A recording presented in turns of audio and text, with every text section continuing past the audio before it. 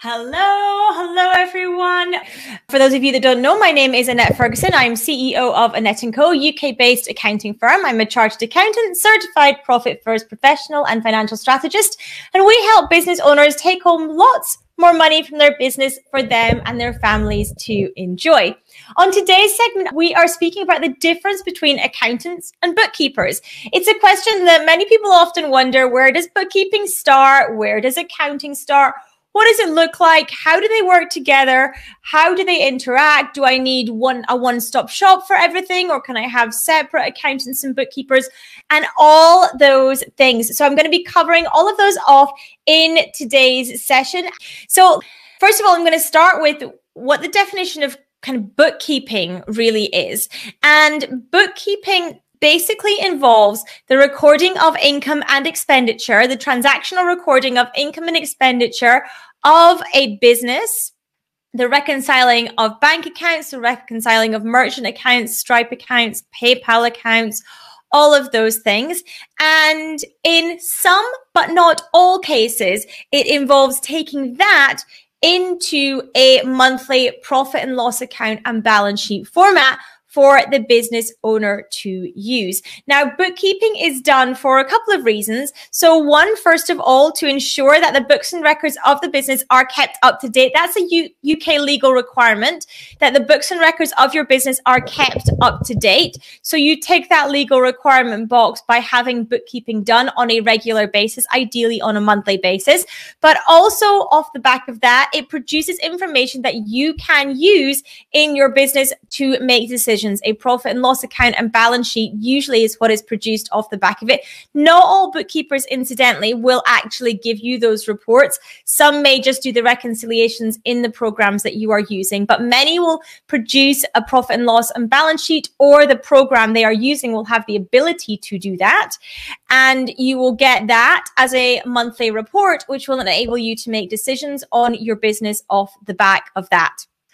Where that is basically where bookkeeping stops. Now, if you are VAT registered as part of bookkeeping, typically your bookkeeper will also usually prepare and submit your VAT return on a quarterly basis as well.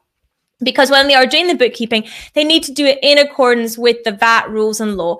Now, this is a big reason why when you're looking at the person that is going to be doing your bookkeeping, you want to make sure they are qualified. Anyone can call themselves a bookkeeper. Many people often use their VAs as bookkeepers, but you need to make sure that if you are doing that, if you're using a non-qualified bookkeeper, that they do understand VAT law, that they understand and have read the VAT legislation. You need to make sure that they are also, by the way, if they are a VA that is doing it, if they are not registered to a professional body of any level, including any of the bookkeeping professional bodies, then they are required to register with HMRC as a bookkeeping provider for money laundering purposes. That is a legal requirement. For anyone who is not part of a professional body, needs to separately register. So again, make sure that if you are using somebody who is non-qualified, who is not part of a professional body, you'll need to check with them that they are registered with HMRC for money laundering purposes. So, because by the way, if anything happens in your business and there's a money laundering breach and you are using somebody that is not registered, you're going to have some problems there. Okay, so just to cover that off. But anyone can call themselves a bookkeeper. Incidentally, anyone can also call themselves an accountant. Neither of those words are protected words, which can frighten people a lot when they hear that, but neither of those words is protected. So again, you want to make sure that any accountant you're using is also qualified. It's very important that both your bookkeepers and your accountants are qualified, because that means they have to keep up to date with legislation. It means that they are audited by their professional bodies. It means that they have reached a certain standard and they have a code of ethics. And it also means that they have professional indemnity insurance in place should anything go wrong. If you are dealing with somebody who is non-qualified, either a non-qualified bookkeeper or accountant, they don't have to keep up with current legislation. They don't have a code of ethics to adhere to, and they don't have to have professional indemnity insurance in place. They could just disappear off the face of the planet and leave you in the lurch. So make sure that whoever you are using for both those things are qualified. They are qualified individuals. You can ask for their qualifications, and you can also check the professional bodies as to whether they are qualified once they tell you what qualification they have. So there is a way for you to cross-reference that and cross-check it to make sure that you are comfortable with the level of qualification that they have. So back to where the bookkeeping is. So as I was explaining, the bookkeepers will typically take your information from its raw form. So they will take it from pieces of paper, from emails, all those things, and they will basically translate that. They will reconcile it fully. They will make sure that all of your transactions relating to your business are transactionally recorded. Like I mentioned, that is one of those things is a legal requirement of the Companies Act to make sure that you keep up-to-date books and records of your business. The other is that you can get meaningful management reports on a monthly basis for you to make decisions on. You'll be compliant with VAT legislation as well in getting your books up to date on a monthly basis.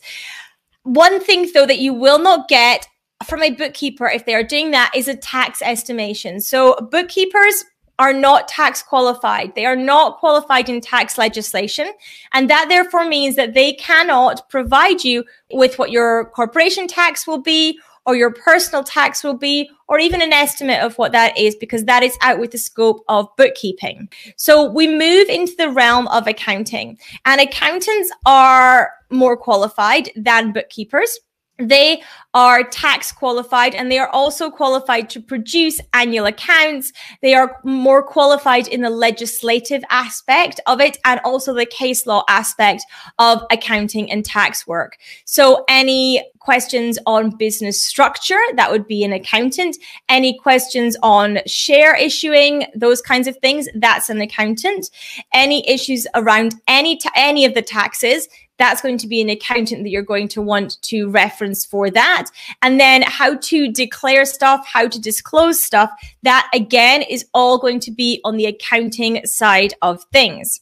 So what typically happens is that if you have a separate accountant and bookkeeper, your bookkeeper will prepare stuff to a certain stage, usually to what we call a trial balance stage. And then what will happen is the accountant takes over from there, and the accountant will do things like tax estimates or tax actuals. If it's the year end, they will produce your year end accounts. They will ask and answer more complex questions around the business's finances and how that works. Now, nowadays, many people use a one-stop shop, use one place to do all their numbers, business numbers stuff. It makes a huge amount of sense to do that because all the data is in one place. All the data is together, and therefore, they will internally speak to each other. Now, that is not saying that if you have a separate accountant and bookkeeper, they won't. They very much can speak to each other. That's not a problem, but it's not a flow of information between the two. It's a handover rather than a flow of data. So it often makes sense, and it's typically usually much cheaper for you to go to a one-stop shop and have everything in the one place so that all your bookkeeping and your accounts are being done in one place together. So I hope that makes sense, explaining the difference between accounting and bookkeeping, where one starts, where the other ends, and the interaction there between the two. Because someone in your business needs to do the bookkeeping work, someone in your business needs to do the accounting work. Now, that doesn't have to be an accountant or a bookkeeper, as I mentioned before. That could all be you. There is no legal requirement to actually use a qualified accountant for your accounts work. You could do it yourself. You could do your annual accounts, your corporation tax, and your personal tax returns all on your own. There is no legal requirement for you to use an accountant to do that. But you do have to remember that there is a reason that chartered accountants go through so much training, have to keep up to date with relevant standards, and have a code of ethics in place. It is because things change all the time, and it is because we need to make sure that we're up to date with all the relevant laws. And if you're not willing to do that yourself, then it makes sense to hand that to somebody else to do. The same with bookkeeping. With bookkeeping, many people just get their spouse to do it or their VA to do it. Again, That is okay if your spouse or your VA is willing to keep up with the relevant legislation, that they understand and have studied the VAT laws and those kinds of things. That's completely fine for them to do that. But if they are not keeping up to date with those things, typically what then happens is that the stuff is prepared in your bookkeeping package. Your accountant comes along and has to redo a ton of stuff, and it ends up that you get charged more for that than you would have done had they all done it in the first place. So there's a cost benefit analysis that you can weigh up in your business on that, as to which route you want to go down. I'm certainly not saying that you can't have somebody else doing your bookkeeping. You absolutely can. And we do have clients that do that. But typically it makes a lot more sense for a business owner to hand off the financial stuff in a oneer, and therefore get the overarching support.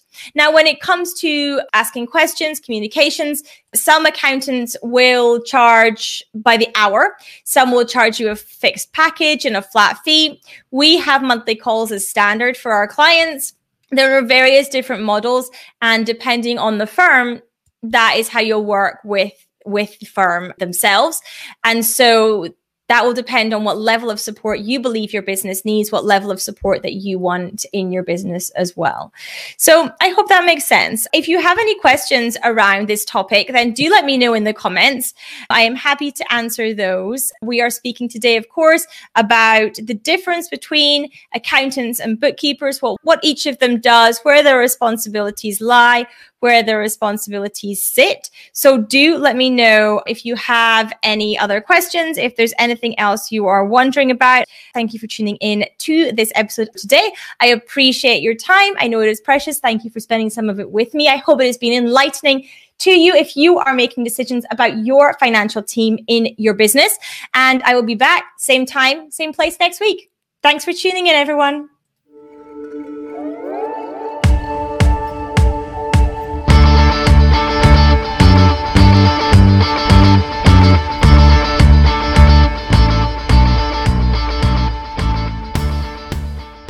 So I hope that you enjoyed this episode. If you do like what I share, please do come and subscribe to the podcast, perhaps even leave a review so that other people can find this podcast as well and benefit from everything that I am sharing.